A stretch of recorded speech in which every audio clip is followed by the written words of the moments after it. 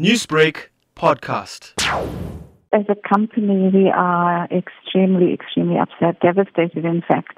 We're a small family company, so we take these things very, very personally. And the whole company is extremely saddened by what has happened. But we're also trying our very best to ensure that we support all the people that have been affected by the incident. In saying that, has the company reached out to the victims' families, and what has been your engagements with them? As soon as we were made aware of the incident, which was almost immediately because the driver called us, we dispatched 3 teams of senior managers, including the CEO of the company, to the scene. They have been at the scene the whole day yesterday till late in the evening and again this morning. They've been obviously assisting the authorities there, but also visiting the hospitals where the injured have been taken and are being treated at present. We've engaged with all the people that were affected on an ongoing basis. You spoke of the driver. What is his current condition? He is one of the injured. He is currently being treated in hospital for his injuries.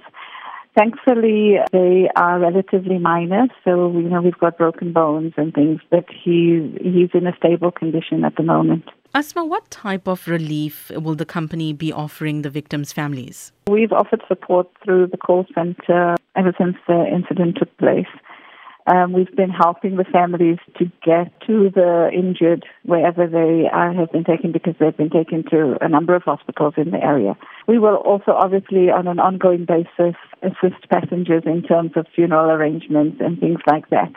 But we would like the families to get in touch with us so that we can then engage with them further. Also in terms of transport for the injured, once they've been discharged from hospital, arranging things like that. We're doing that all the time. As the people are thankfully being released from the hospitals, we're assisting them to get back to their homes and all of that. As a company, we've made sure that we've put all of that into place. Yesterday, the company did release a number that family and friends of passengers could contact. What has been the response to that? We've actually got a lot of response. Our contact center has been available 24 hours a day for everybody to contact us. And those people have been dealing with the individuals on an ongoing basis ever since the incident happened. So, there's been extensive communication between the company and the passengers. Even now, we're not just saying, okay, you're out of hospital, we're leaving you to it. We're making sure that they get back to their homes. So there's been a good response to that. In terms of the roadworthiness of the vehicle, what is the company's view on that? In terms of the vehicle, we obviously comply with all the regulations that are required of a transport company in our position. And unfortunately, this is a circumstance that is not under our control, meaning that as far as we know, there was a tire blowout. So, these things happen. It's a mechanical object. These things do happen. But we are cooperating fully with the authorities that are in charge of the investigation. We met yesterday with the RTMI, Department of Transport.